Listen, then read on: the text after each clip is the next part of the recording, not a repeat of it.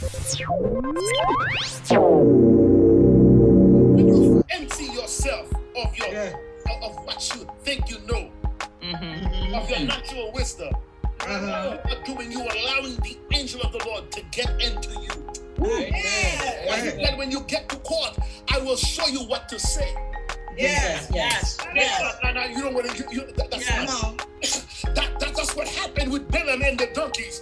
The angel of the Lord got in. Animals don't talk. The angel of the Lord got into the donkey. Come on, man. Come on. I hear the Lord is saying the angel of the Lord is about to get into you. Amen.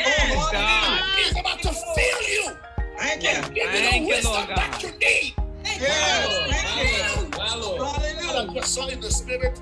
You're gonna dream about some stuff tonight. And you're gonna start implementing what you dreamed last night. Amen. And that's gonna make you millions of dollars. Amen. Listen to me. While you're gonna sleep tonight, the Lord Jesus Christ is about to visit you tonight.